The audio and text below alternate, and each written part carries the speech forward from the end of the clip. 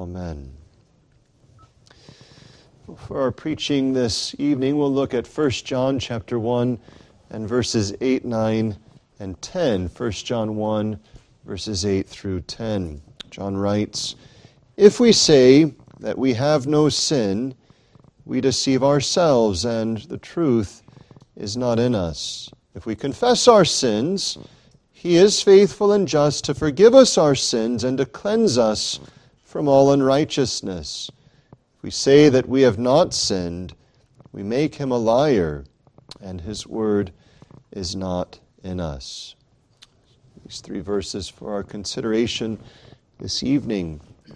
This epistle has done much to both awaken those who stood in their deception, ignorant of their spiritual state and their need for Christ, making them to see that they stood in such need of salvation as John makes plain. But it's also been useful to confirm and encourage the Lord's people in giving these various marks of grace and salvation. And so we see two in this particular chapter. One mentioned when in verse 6, he says negatively, "If we say that we have fellowship with Him and walk in darkness, we lie and do not the truth." So in other words, if we're walking in sin, if our life is committed to that, whatever our profession is, we are without grace. However, positively, verse 7, "If we walk in the light as He is in the light, we have fellowship one with another, and the blood of Jesus Christ His Son cleanseth us from all sin."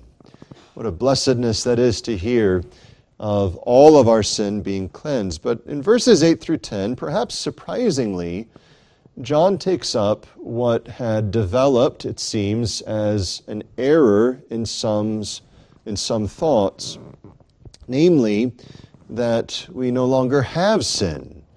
And John identifies this when he says, if we say that we have no sin, we deceive ourselves.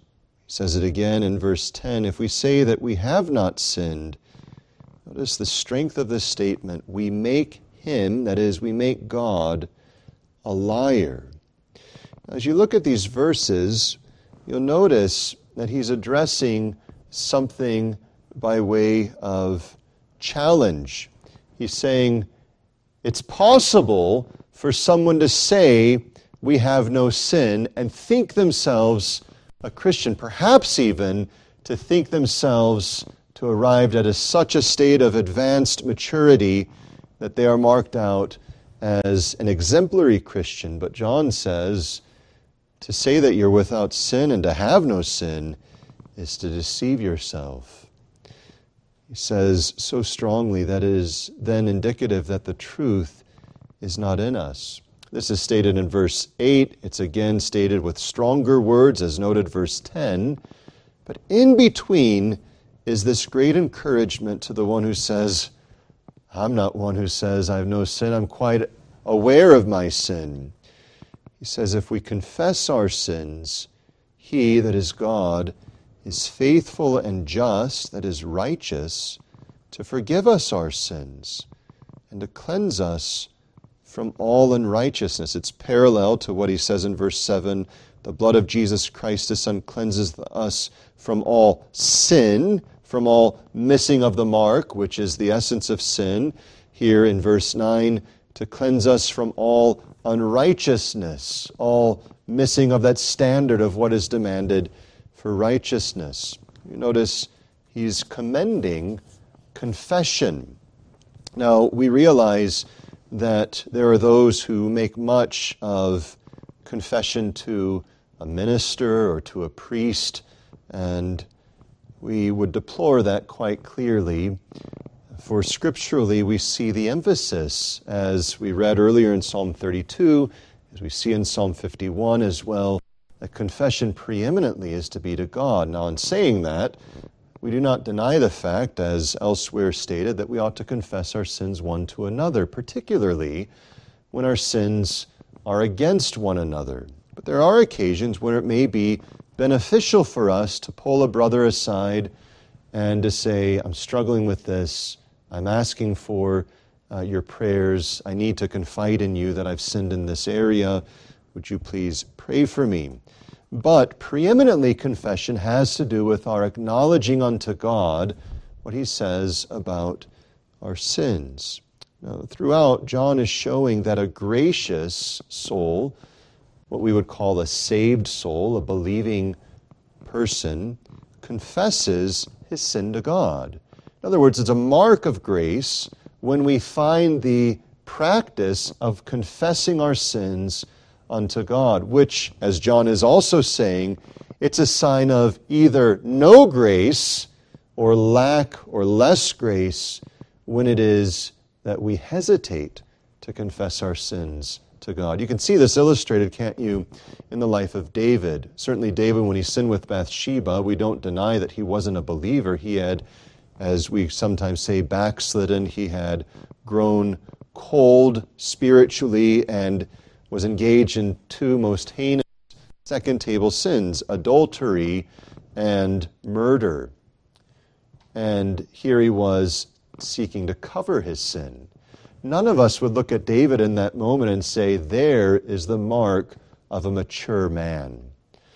But it is when Nathan the prophet comes and God joins strength with the reproof that David humbles himself, and in the Lord's gracious ordering of things gives us one of the richest confessions of sin ever penned, and in the Lord's great wisdom placed in the midst of the psalm book, that his people, we, should ever have access to the owning of our sins before God.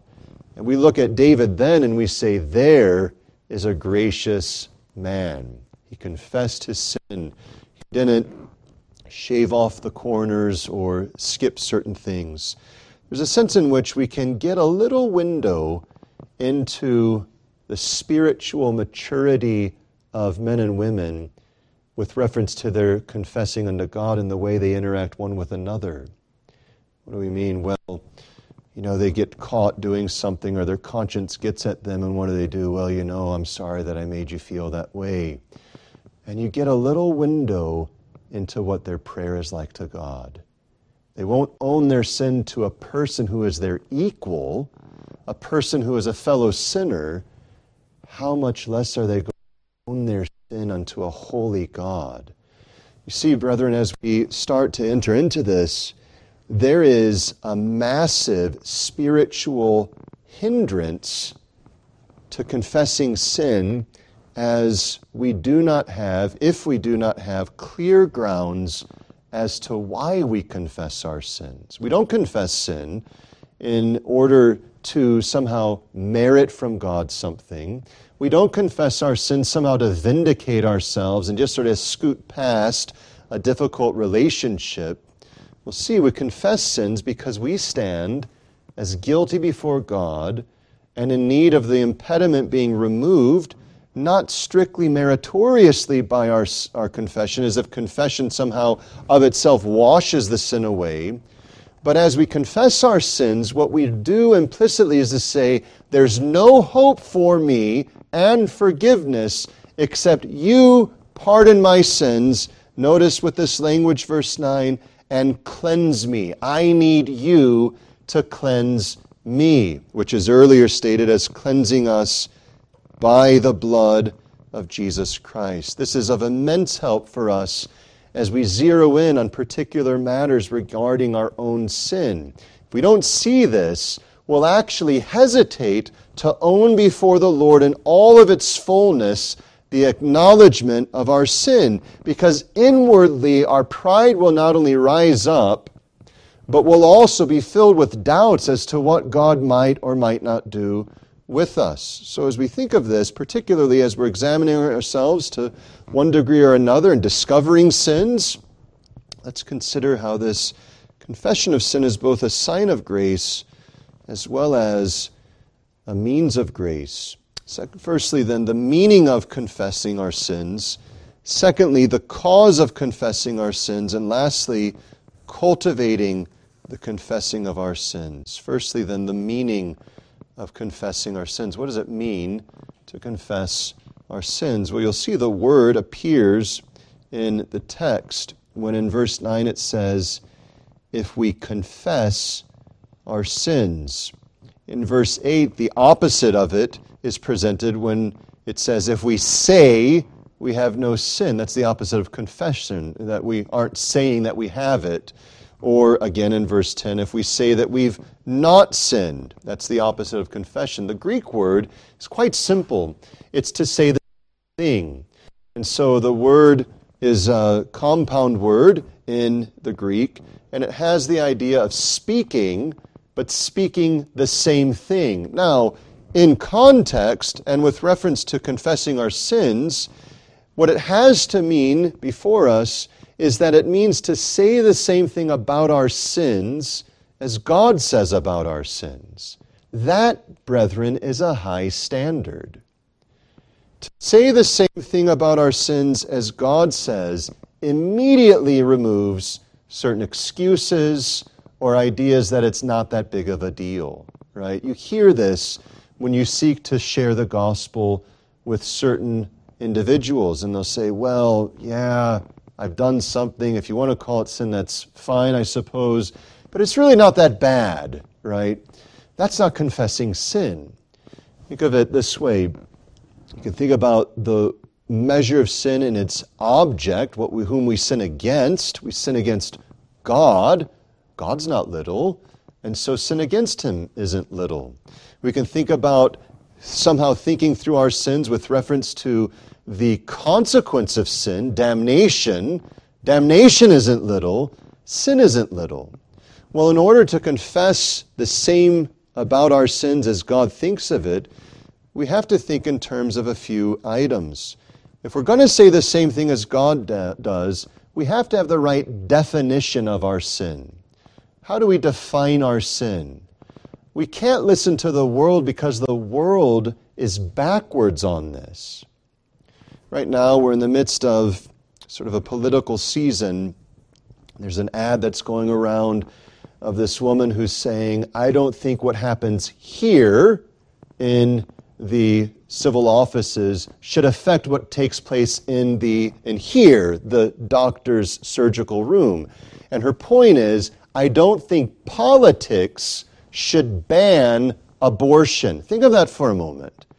This ad is actually saying it's wrong for people to try and stand against murdering children. And all of the rhetoric, which you're well familiar with, is quite clear, but it's just a contemporary insight into how the world defines sin.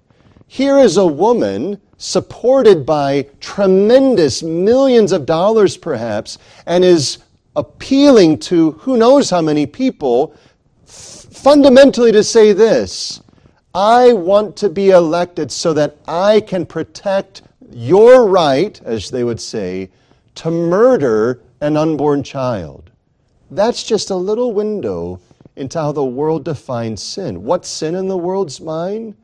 This idea that you should be telling me, commanding me to protect a child in my womb. You can get this picture when you look at the world and how they define what's right, what's good, what's beautiful, what's wrong, what's unacceptable, what is, of course, ugly in the world's eyes. And so if we're going to say the same thing as God, in one sense we have to shut our ears to what the world is saying.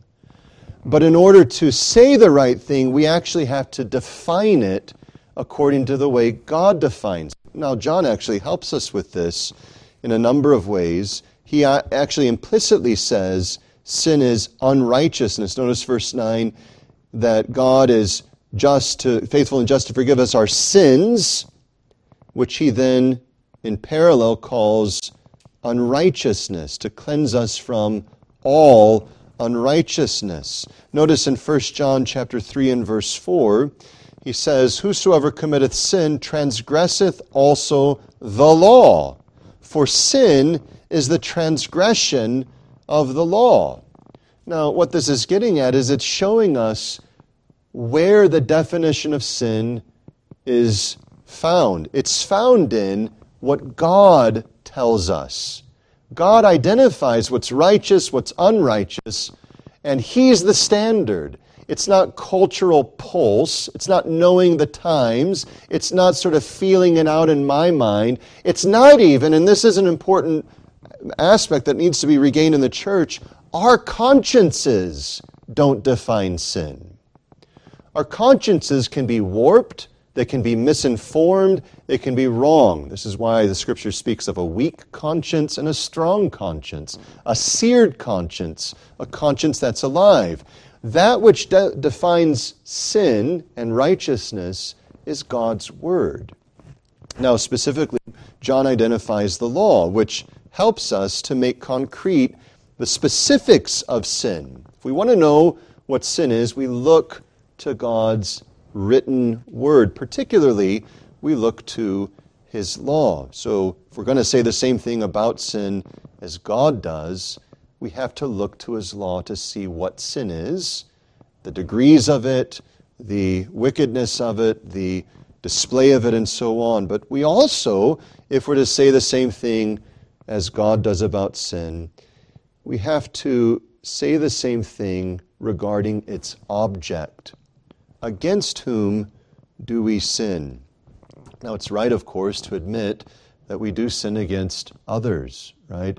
Christ actually says, if your brother sins against you. So there's a way in which we sin against one another.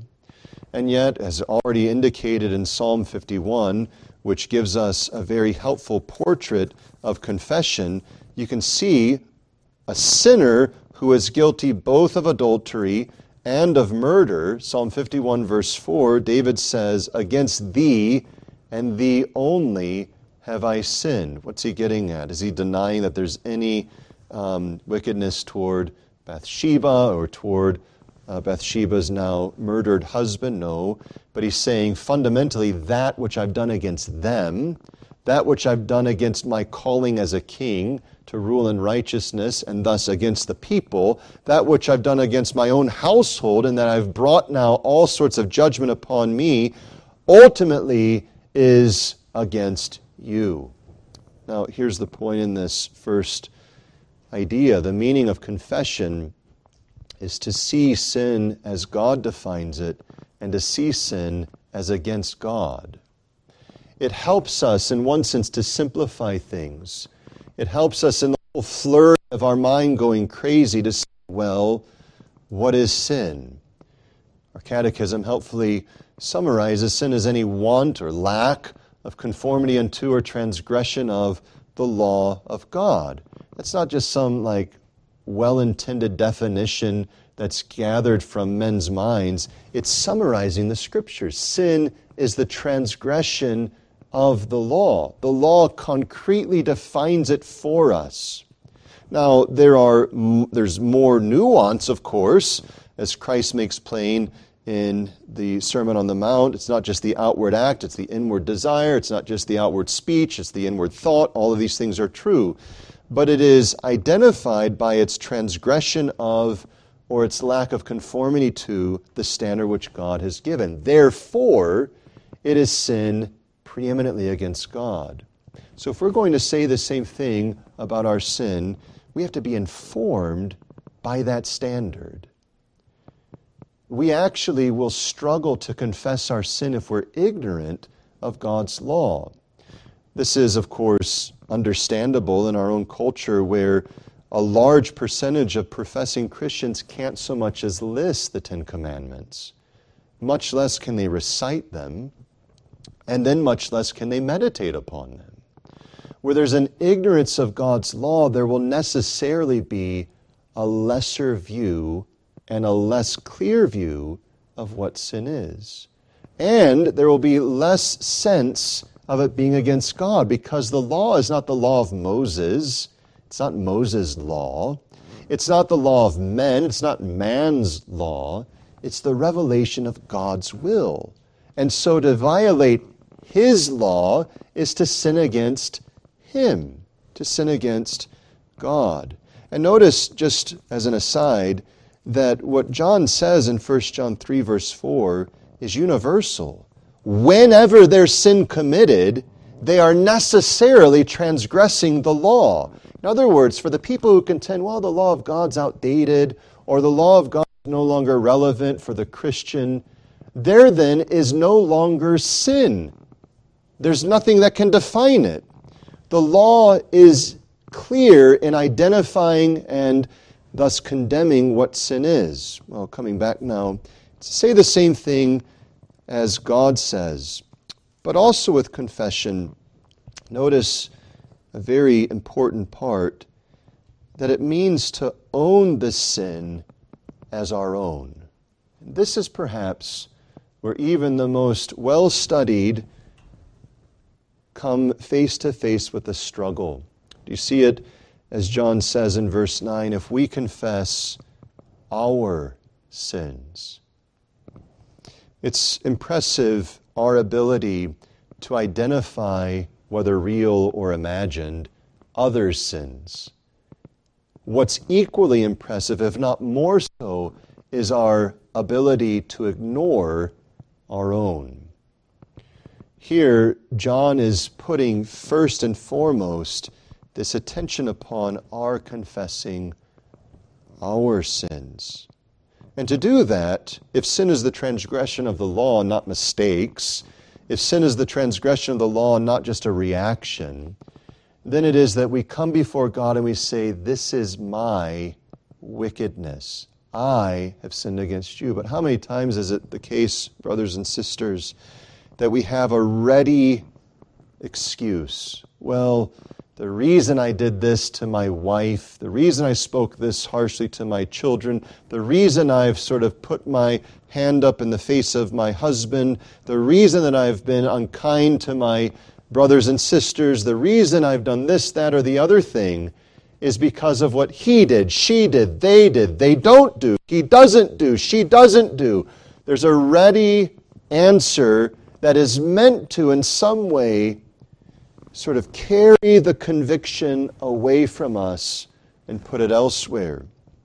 But fundamentally what that evades is the owning of sin as our own.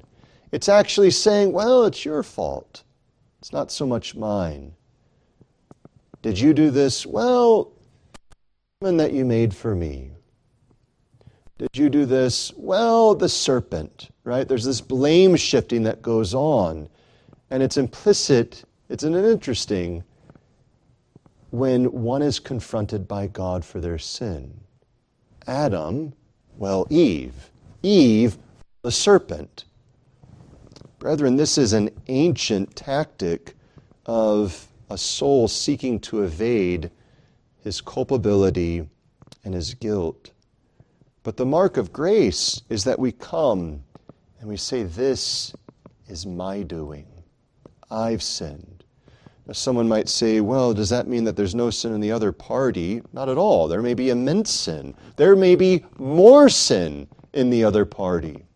But confessing is not confessing by pointing out the others.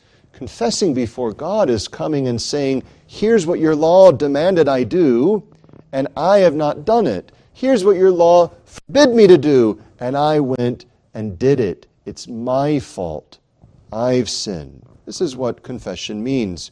We say the same thing of our sins as God says, and we own that sin as our fault. Brethren, this will transform something if it takes root in our lives. We will cease using the language of mistake, and we will start using the language of sin. We will stop saying, well, I'm sorry, and we'll start saying, I'm guilty. Those are big differences. It doesn't mean we aren't sorry for our sin. It doesn't mean there's not a place to acknowledge that sorrow and grief. But it does mean if our confession thus far has only remained in the realm of sorrow, we actually stand no different than Judas Iscariot, who out of grief took the money back, threw it in, and then, not confessing his sin, went out and destroyed himself. Confessing our sin certainly will bring grief to us, as we see in David. But the language of confession will express what God says about it, and thus about us when we have sinned. Now, let's move secondly to consider the cause of confession. And surprisingly, what we see here is, as John emphasizes, the primary cause is God's grace. This is where some in the modern church can't make sense of the Bible's balance. And so, likewise, do some ignore the law, and others so build up the laws to make that the cause of everything. But notice how John presents this.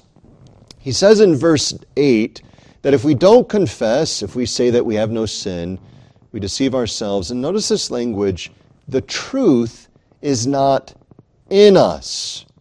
Verse 10, similarly, if we say that we've not sinned, that is, if we don't confess our sins, we make him a liar, God a liar, and his word is not in us. His truth and his word, they're not in us. Well, what's being said there? The grace that is there conveyed by the truth, the word as well, is not inhabiting us. This language of in us is more than just an intellectual awareness. It's a vital, life-giving grace that is planted by the Spirit. And so it's the outworking of fellowship with God. It's amazing, isn't it? Verse 7, if we walk in the light as he is in the light, we have fellowship one with another, and the blood of Jesus Christ his Son cleanseth us from all sin. It's in the context of communing with Christ that we confess our sins. It's in the context of a vital relationship with the Savior that we're brought to confess our sins. Which means, by the way, that we're weak in confessing our sins, we're actually weak in communing with Christ.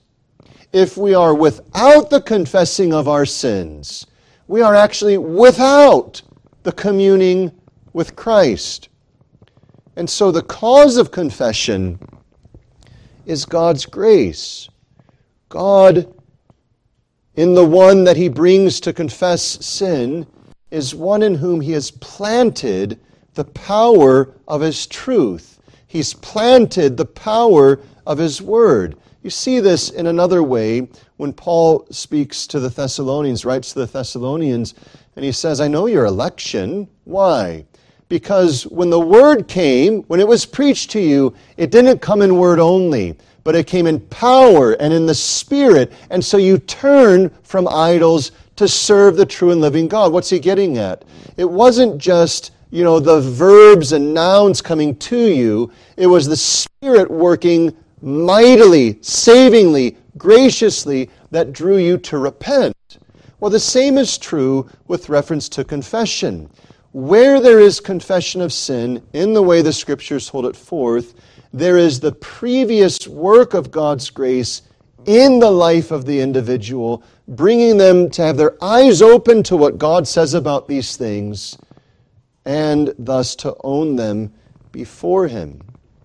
This preposition in us, is speaking of the inhabiting of his truth in us, the inhabiting of his word in us. Where that is in us, it will bring us to confess when we have sinned against him. There's more to this, but it's important to see that if we're to confess our sins, we have need of God's grace. It's also important to see that when we have loved ones, or strangers for that matter, who are hardened in their sins, they do need to be informed because God works by means, but with the means, they require God's grace.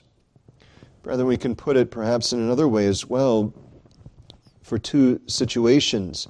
When I am resisting God, confessing my sin, it's actually testifying about something in my relationship with Christ.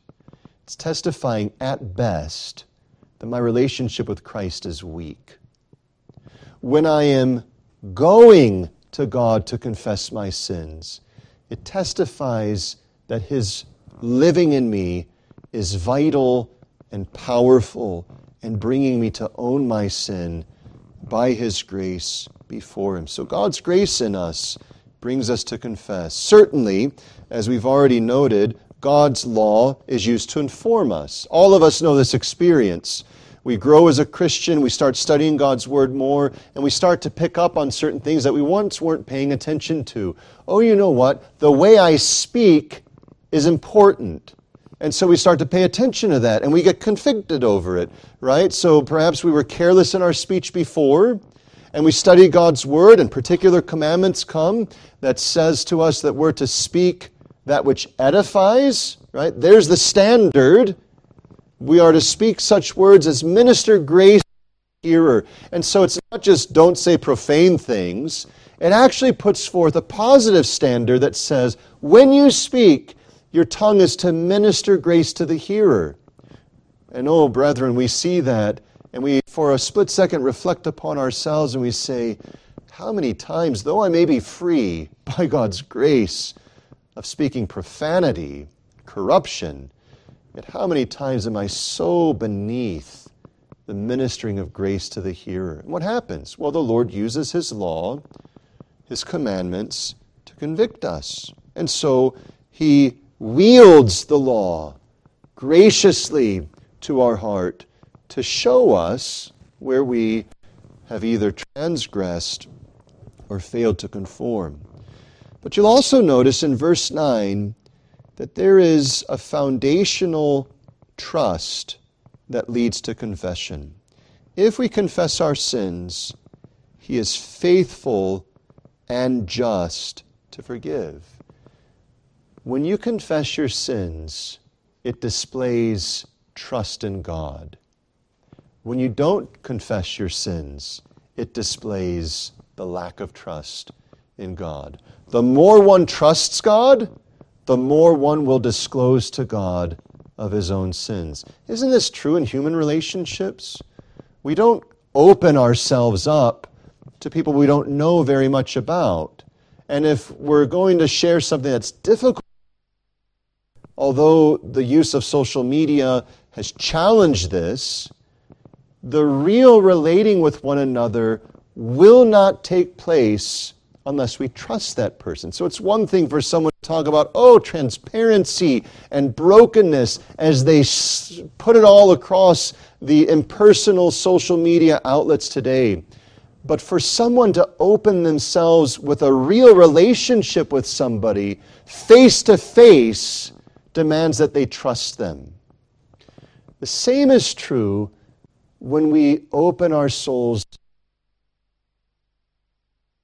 When we don't confess our sins, there may be a lot of things at work, but one thing among others is that it's showing that we actually have little view of God's grace. We have a small view that He is faithful and just to forgive us our sins. It's an astounding thing. Sometimes we think that, there's just one cause of something, when in reality there's such a network of things at work. So we say, the reason he doesn't confess is because he's possessed with ignorance. Well, that may be a reason, as we've seen. The reason he doesn't confess is because this, that, or the other. Those may be reasons. But one reason is they have a little view of what God will do with it. They have a small view of what God will do for them as they confess. You think about what David says in Psalm 32. Blessed is the man, right, whose sin is forgiven, whose transgression is covered, and so forth. And the one who confesses his sin. When we get that in our minds, God forgives us as we confess. The blood of Christ is applied to us. We actually start to see the massive benefit of owning and disclosing to God even the most depraved thoughts in our minds and hearts, the speech, the actions, the desires, all of these things, when we trust that God is gracious. Isn't it the case that Satan in his temptations challenges this? Well, if you confess your sin to God, what's He going to do about that? As if God doesn't already know about our sin in the first place. Well, if you acknowledge that before God, get ready for what's coming. But here, John presents to us a true and thus a different view than what Satan and our flesh is so often willing to believe. If we confess our sins, He, that is God, is faithful and just to forgive us our sins. Perhaps we can understand the idea of faithful. It may be difficult for us at first to understand the idea of just. How is God just to forgive sins? Well, it's not because He, as it were, says, well, you've paid up with your confession, I'm going to pay you back with forgiveness. Faithful and just are actually intimately connected. And so you think about, how is it the case that He's faithful to forgive us our sins? Well, because He's promised to forgive us our sins. Because He set forth Christ to procure the forgiveness of our sins. And so that you can start to see how He's just to forgive us our sins. How is He just? Well, because we appeal to Him not only in confessing our sins, but in confessing our need for the Savior, Jesus Christ, appealing to Him, oh God, look at my defilement, look at my transgression. I need the blood of Christ to cleanse me. And hasn't God so clearly testified to us that He is one that forgives our sins for Jesus' sake? The one who believes upon Jesus Christ is forgiven. The one who trusts in Jesus Christ is pardoned. This is John's point. When we come to God, disowning any merit in ourselves, any righteousness in ourselves, and owning our own unrighteousness and confessing it to God and saying, for Jesus' sake, even Jesus, whose blood cleanseth us from all sin, for His sake forgive me. It takes, as it were, all of our trust out of ourselves and places it solitarily, solely upon God in Christ. You see, confession, graciously considered, is the removal of hope from ourselves and the placing of hope upon Christ.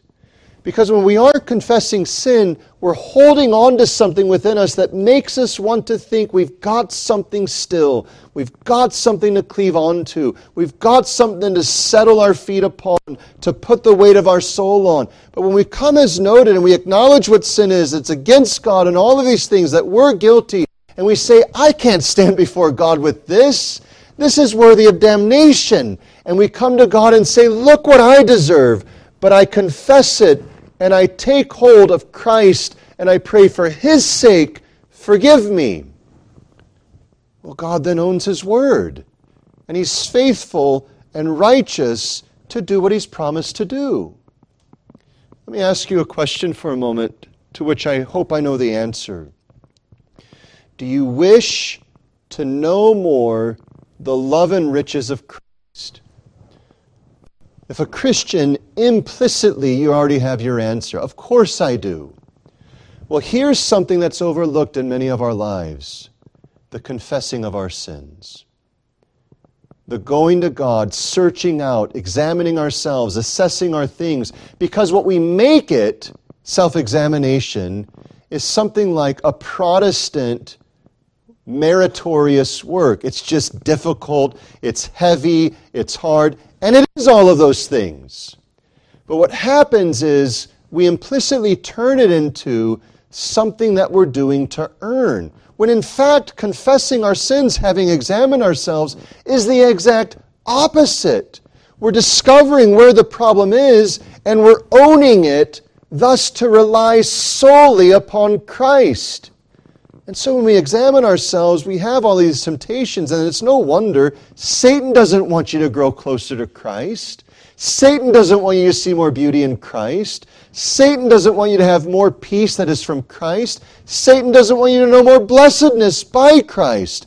And so he necessarily will put hindrances in your experience to the very means that would lead you to know more of Christ.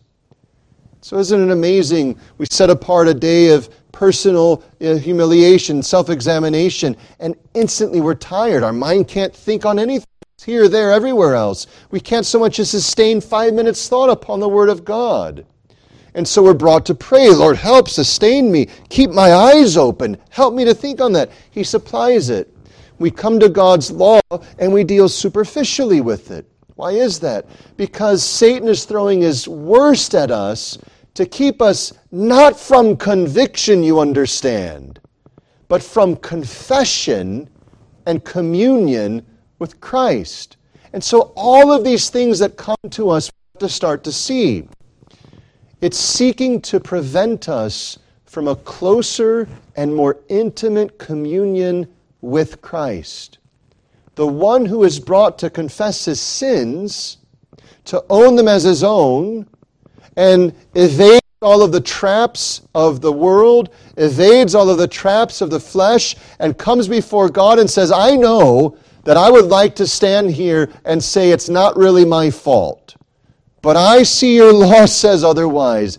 It is my fault. I'd love to stand here and say, well, if my wife did this, or my husband did that, or if my pastor were this, or my elder were that, or if the church did this, or the world did that, or my boss did this, or my child did that, I could say all of these things, but in the end, what's that doing? It's actually holding on to some view of self-righteousness. And what it does is it keeps us from knowing the great and overwhelming benefit of having our full identity in Christ alone. It keeps us from gaining our blessedness from Christ because it tries to retain a sense of ourself before God. Now, this doesn't mean we make up things to confess. Believe me, we don't have to make up anything. We simply have to search out by the light of God's Word these things. And as we do, we come with the assurance, as God says, that He will forgive us our sins. And oh, the blessedness, He will cleanse. That is, He'll wash us, not from most, not even the most heinous, but all unrighteousness. Every aspect, every speck. He'll cleanse us. What does that do? It endears us to Him. It cultivates love to Him. It gives us gladness in Him. It's no wonder that at the end of Psalm 32, there's an exhortation to rejoice and to praise God. He's confessed his sin. He's found relief and rejoicing in God. He knows comfort. He's teaching others and so on. And now he's exhorting all to rejoice in God. That's the natural outworking of gracious confession.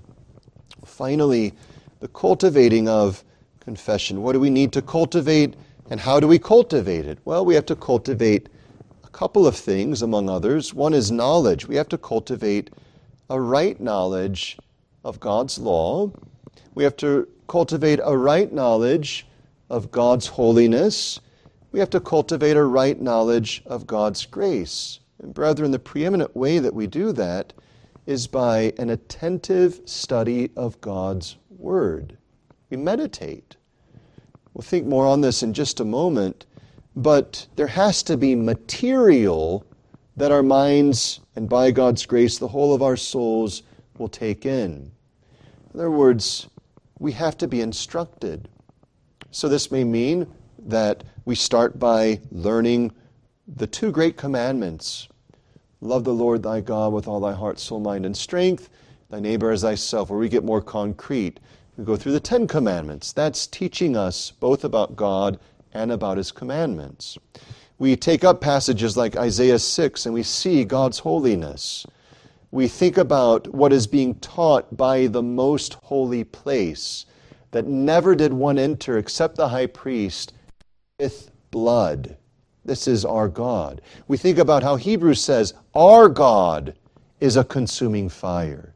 It tells us about Him. We have to cultivate these things. But we also must cultivate a knowledge of His grace, which is emphasized in verse 9. That we must know that He's faithful and just to forgive us our sins and cleanse us from all unrighteousness. If either of these is lacking, the knowledge of God's law, the knowledge of God's holiness, the knowledge of God's grace, you can be sure that your confessing will be stunted. Because either you won't know what to confess as you should, or you'll think it's not that big of a deal because God's not as holy as He is, or you'll think, well, once I confess, what's going to fall upon my head? So we have to cultivate true knowledge. But secondly, we have to cultivate a tenderness of conscience. This is something that is so different than the world. The world cultivates pride. The world cultivates brashness. The world tells men to be bold and daring and tells women to be like men. The Word calls us to be humble before God, to have our consciences made supple, that they would be informed by God's law. All of us have had scars upon our conscience because of our missteps. We know, don't you know those times when you knew before you started saying the word, you ought not to have said it. You knew before you started walking down that way, you ought not to have gone that way. And yet what happens is you harden your heart against those prevenient convictions, and thus your conscience gets harder. We need to cultivate a tenderizing of that, to making it tender in the presence of God, which comes by prayer, which comes by seeking God's grace, and by learning His Word. So these are two things we need to cultivate, knowledge and tenderness. But how do we do it? Well, obviously, the only way it will ever come to pass is as God grants it. So we must pray. God, it's interesting, isn't it? To cultivate confession, we actually have to confess. We come to God and say, I don't even confess my sins like I should confess. Father, I've discovered some sins. Someone's told me about a sin. I've seen it in your word. My conscience tells me. But I'm content to go the whole day without so much as acknowledging it before you. Bury it. I say, well, I shouldn't have done that. I say, well, I'll deal with that better in the future. But what I don't do is stop and say, God, what I've just done is I've sinned against you. And I'm worthy of judgment in this in myself. But I ask for Jesus' sake, forgive me. So we have to pray that God would give it. And we prayerfully meditate upon His Word in those areas that we've talked about. His law, we set aside time, we meditate upon it.